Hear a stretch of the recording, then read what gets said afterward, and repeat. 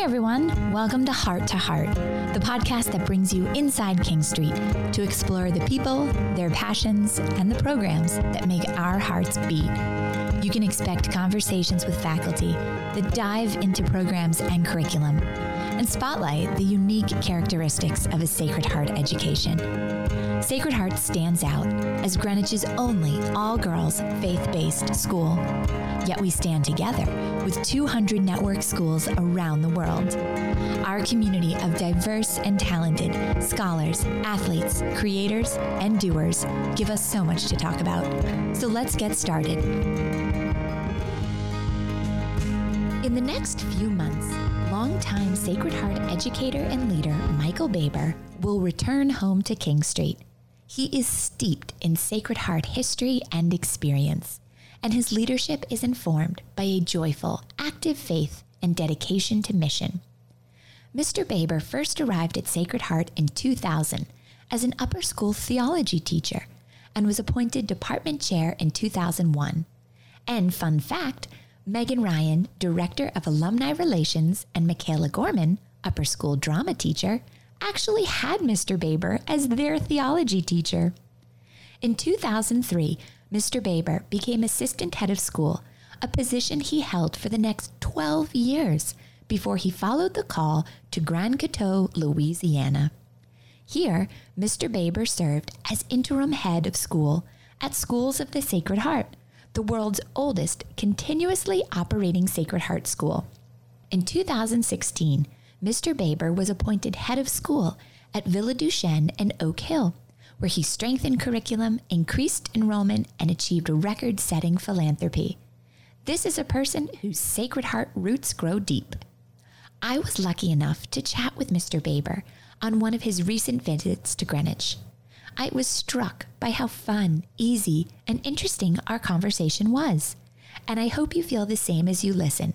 So let's dive in. Thank you for talking with me. My first question is that your return to King Street is a special homecoming, and we are so excited to have you again on campus. Let's go back to the first time you arrived at Sacred Heart Greenwich as a theology teacher. What brought you here then? It's a great question. Thanks for the opportunity to have a conversation with you about all of this. I think it was an ad in the paper I saw in Weston, Connecticut, where I was living. Oh my gosh. And we had a young family. And it was a picture of a second grader peering into a microscope with this intensity and inquisitiveness. And the title of the ad was, 98% of the doctors in the world are men. We're trying to change that. Wow, that's powerful. Convent of the Sacred Heart, a school for girls, a school of excellence. And I just remember the ad was so poignant, and I was riveted by just the intensity of that young student and the microscope and what she could see. Yeah. And what I saw when I looked at that was the great potential that Sacred Heart Greenwich is as a gift to families who really want to transform the world. They want to transform their children's world. Yeah. And to be a partner in that was really attractive. So that was sort of my first attraction and really desire to be part of this great school community. And during your time here, tell us about some of the courses you taught or ways you were involved in the campus outside of the classroom. Sure. I think you coached, right? I did coach, yeah. I wasn't, I'm not an athlete by nature, but I can run. So I helped coach the cross country team. Oh, wow. And I had a love of tennis. I married an alum of Sacred Heart who played here in the tennis team and played college tennis. Oh. So I loved tennis and I helped coach the JV tennis team. And the third sport I coached was squash. Oh. Now, I know nothing about squash, but I could drive the school van to Appoquamus, where we hired a pro who did know about squash. Actually, having one of those van licenses is a very special thing. Yeah. Like, those are highly coveted. There's not many people who have them. Yes. So I'm sure you were in high demand with that license. So I do claim I'm a 3-season coach, but it's not exactly true. Plus van driver. And the courses I taught, it was my great opportunity to work with the girls front and center. So I taught Faith and Reason to seniors. I taught World Religions to juniors. I taught a course in Christology. Oh, interesting. Wonderful course selections. And World Religions was a required course at the time. Yeah. And I enjoyed teaching that also. Oh, that's so interesting. At one point, we wanted to expand the curriculum a little bit. Many girls wanted to consider becoming psychologists or psychiatrists. And so we offered a psychology course, and I began to teach that. And I thoroughly enjoyed that as well. Oh, wow. Well, now what inspired your decision to return? It was easy. Sometimes people were saying, well, welcome home. And I say, thank you. And then I say, well, I've really never left. My time here was so formative for me also as a professional, as a Sacred Heart educator, as a leader in education today. That, in addition to the Sacred Heart education in general, is a gift. And it was a gift I received through the society and through my work here. The formation program, the education, the mission was so powerful for me personally. I thought there'd be no better opportunity than to share my gratitude by returning to Sacred Heart Greenwich. Yeah. It's interesting you use the word gift, because I have felt the same about my time at Sacred Heart. The experiences I've had really, to me, have felt like gifts. And I have felt so lucky to be here. And it's also a question of timing, the right time. When one feels called to do something, one has to answer that call. And I felt called to take a time away and to help another school in Grand Coteau, Louisiana, and then to work at Villa Duchesne. But as I shared with another conversation I had, my prayer has always been, dear God, teach me what to do and when to do it. Yeah. And that really helped inform my discernment to apply to become the president here at Sacred Heart Greenwich. Right. I love that prayer, because it sounds like you, in some ways, have surrendered or given over control to what his plan might be. And you're keeping yourself open and you're just listening. Yeah, I think you have it right. Which I think is a really powerful lesson for us, that we can't control too much. And there's a lot of power in waiting and listening and then following that call. Exactly. So that sort of segues us to my next question. Sacred Heart's identity as a Catholic school is unique among other independent schools. And I'm curious what you think it means to be a Catholic school right now, and how you see this core element of our mission being relevant today. Yeah. In so many ways, it goes back to 1800 when Sophie Barra herself came up with this wonderful gift to school students called the Goals and Criteria. Now, she wouldn't have used those terms that we do. And then within 50 years, our foundation happened, right? Our foundation, 1848. Right. So within 50 years, Sacred Heart was founded here. Now it's at Greenwich, but it initially was in New York City. And I love the way we talk about Sacred Heart education as an amazing gift, but an awesome responsibility. Yeah. In the way they're configured, the 5 goals and the 35 criteria that make them real in the daily life of the faculty and staff and students and family and trustees is unparalleled. One can't find that in any other religiously affiliated school in the same configuration, in the same spirit, in the same ethos. It was a gift to Sophie from God. It was Sophie's gift to the society, and it's the society's gift to us. So I take that charge very seriously as my daily duty, but just with an infectious joy that it's just not a solo job for me. Right. It's really all of our work. Each day we have the opportunity to imbibe the faculty and staff, students and families with that same love of the goals and criteria. Yeah. All 5 are essentially important. There's not one more important than the other at any given time. And it's our mandate. And if we live them and we're honest to those, success is our only option.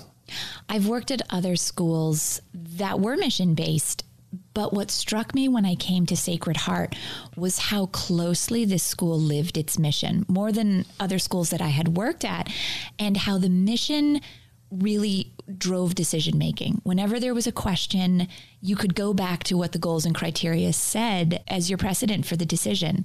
And I saw time and time again, teachers, administrators, even students making choices because that framework was laid out for them. And as I said, it was just so striking because I hadn't seen that in the 2 other independent schools that I had worked at, and it seemed so special and unique. Yeah, that's well said, because data is important, statistics are essential, but mission should decide. Yeah. And I think that's always been held front and center as a coveted treasure here, from boards long ago to our current board of trustees as well. Yeah. As well as faculty making curricular decisions, or administrators on the senior leadership team.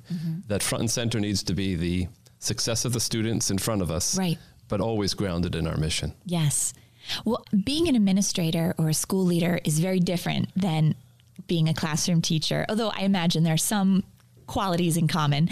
How has your time in the classroom informed your leadership style? Or did your time teaching theology or coaching squash and even driving the van shape your priorities or provide perspective that you brought to your leadership. Yeah, it sure does. It's been an essential experience. I couldn't imagine coming up through the ranks without having the time in the classroom. It was my call originally to be a teacher in the classroom and to teach particularly theology and religion. It has changed my entire focus that at the end of all the discernment, of all the decision making that a school leader makes, it has to be student-centered. How will she benefit from this decision?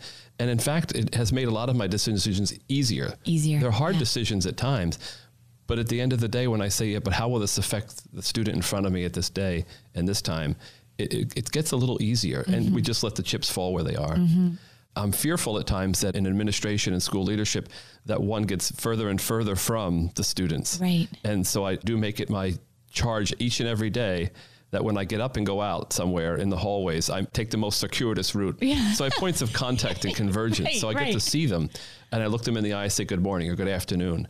I heard a talk once, I think it was a podcast actually, and they talked about administrators should have some eccentricities. Gosh, I have a lot of them. I love eccentrics. But one of the things I think the students may find as eccentric, but I hope not always, is just Mr. Baber will go around and greet you all the time. And if I see you 4 times today, I'm going to say hello 4 times today. Yeah. Look you straight in the eye, and I want you to do the same to me. Yeah. Because there's a connectivity that I believe is actually rooted in our spirituality, that God lives in this house. Right. It's just not us living in this house. Yeah. And when we greet each other, we respect the dignity that God has given us. Right. I see you. Yeah, I see you. Exactly. I think that is so impactful. And I imagine those students remember saying hi to you and they feel special. Like, oh, he's busy. He's important. He said hello to me. That matters. And then perhaps there's a bit of a butterfly effect and that they in turn do the same to others, maybe an underclassman, right? That's right. That's exactly right. It's not just meant to be sort of a one and done, right? But actually it's meant to permeate the entire ethos, pay it forward of the house. Yeah. And that really sets the tone, which is so lovely. I hope so. Has there been a person or even a book, or can you think of something that has had an important influence on your career? Originally, when I thought of this question, I imagined an individual, but now I'm thinking maybe it's something you've read or an experience you've had. I think it's really been my experience of being a student in a Catholic school. Growing up? Growing up. My whole life I've been in Catholic schools, and I went to parochial schools in the Archdiocese of Philadelphia. Okay. It was a great expense and a sacrifice for my mother to send us to Catholic schools, and it was a great gift to us. And it's a gift I've never forgotten. Yeah. So I wouldn't say it's been one particular person necessarily, but it's been teachers over the decades that have just given their life to this mission that is beyond them, to these students in front of them. The impact of teachers that I've had has been really powerful. Yeah. As a leader, what do you think is essential, or what would you advise a team captain or a peer leader or a club president about the essential qualities of leadership? That's a great question, but it's an easy question for me. Let your passion show. You're just in love with what you do, and that'll show. And let it be unfettered, and let it be real and authentic, and soar with it. Right. I found the best teachers in my life were those who were passionate about their discipline, whether it was math or economics or spirituality and faith. Yeah. No matter what it was, if they had a sense that they were in love with what they were doing, then that love was shared with me, and I was on fire with it also. Right. Yeah. I think even if that's not necessarily, whatever it is, your particular jam, you're curious about why someone else would be so passionate about it. That's and then, you buy in a little bit. You're like, let me stick around and listen long enough to figure out why he likes this much, right? And I think and coupled with that is a sense of eternal optimism. Like, you can do this. We're going to do it together. Like, this is going to be hard, maybe. Yeah. But you got this. That's the growth mindset, right? Absolutely. Yes. Absolutely.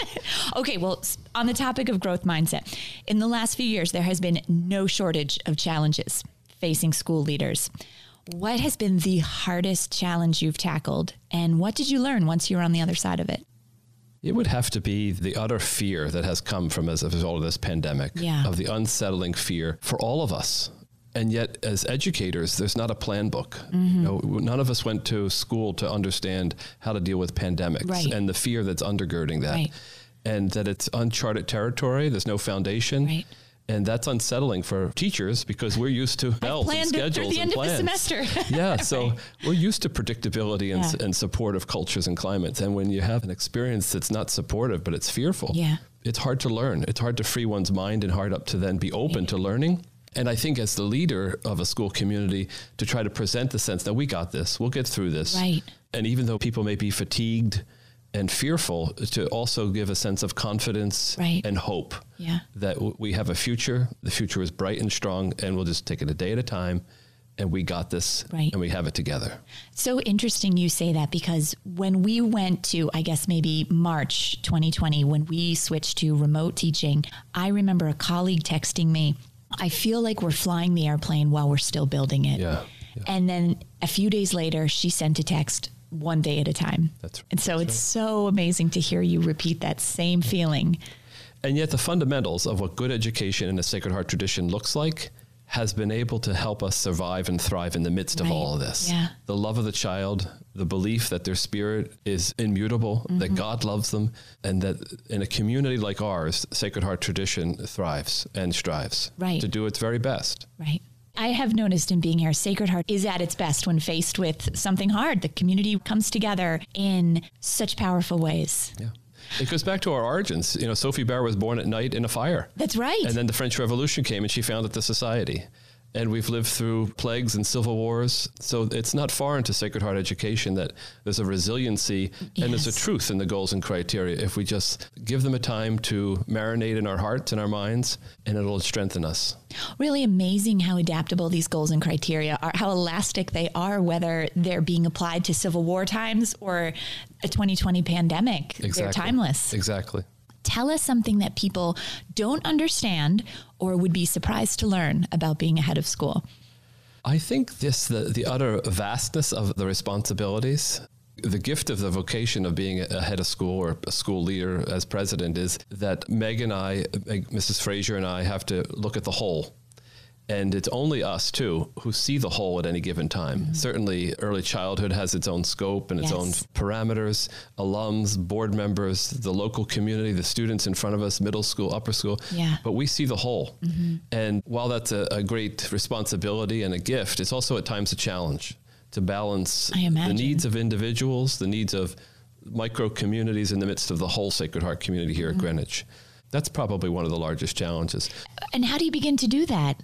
How do you keep your finger on the pulse of all these different micro communities? I think it's been what I've experienced more recently just during this campus visit, listening to people, seeing friends and family of the Sacred Heart tradition, but also meeting new families here and new faculty and staff, and just beginning to listen to them and hear their needs and their wants. And then we measure that against the good and the responsibility of the whole. Yeah. And the whole notion of that discernment. I'm not one to make quick off-the-cuff decisions when it's a substantive issue. You know, I need some time to discern. St. Madeline Sophie said, see everything, pray always, and say little. And I use that oftentimes as my discernment. She also said, see, pray, and then act. And so those are some sort of benchmarks that Sophie has gifted, I think, all Sacred Heart administrators with. And that's how I sort of balance the individual needs against the good of the Sacred Heart. It's amazing to me that one woman could be filled with so much wisdom. She just drops these quotes That's right. That's right. So incredible. Yeah. I think that's why they call her a saint. Those are her miracles. Coming up with amazing words to live by. A theme that I think has emerged in this conversation is just, you are a listener. And that seems to serve you so well. But it's not easy to listen. It's a muscle that you have to really exercise and practice. I think our nature often is to react. So I think listening and taking a beat requires so much self-control. Yeah, that's a nice compliment. Thank you. I know I had a course once in graduate school about reflective educators. And the professor said every night at the end of the day, you should reflect on how the interaction went with the students. And that sort of is really kind of hand in hand with the sense of a contemplative dimension of being an educator. It's having a space within our hearts and our minds where God dwells. Right. And it is a challenge in the technological world we're in. It's very complex, fast paced. But again, that's a differential at Sacred Heart Greenwich, is that we build in the sense of there's a contemplative dimension to learning. And whether you do it on a bench looking at the sunrise, or just with your pen and pencil and a sketch pad, or listening to your favorite music. To listen is a tool, but it's also a value. Yeah. And it is a muscle, as you said, and it has to be exercised. Well, okay, the next few questions I have are inspired by Brene Brown. So if anybody listens to Brene's podcast, you know at the end she does some rapid fire questions. So are you ready for this? I'm ready. Okay, so you say the first thing that comes into your mind, okay? What is something people don't realize about you? That I love gardening. Oh, interesting. Okay.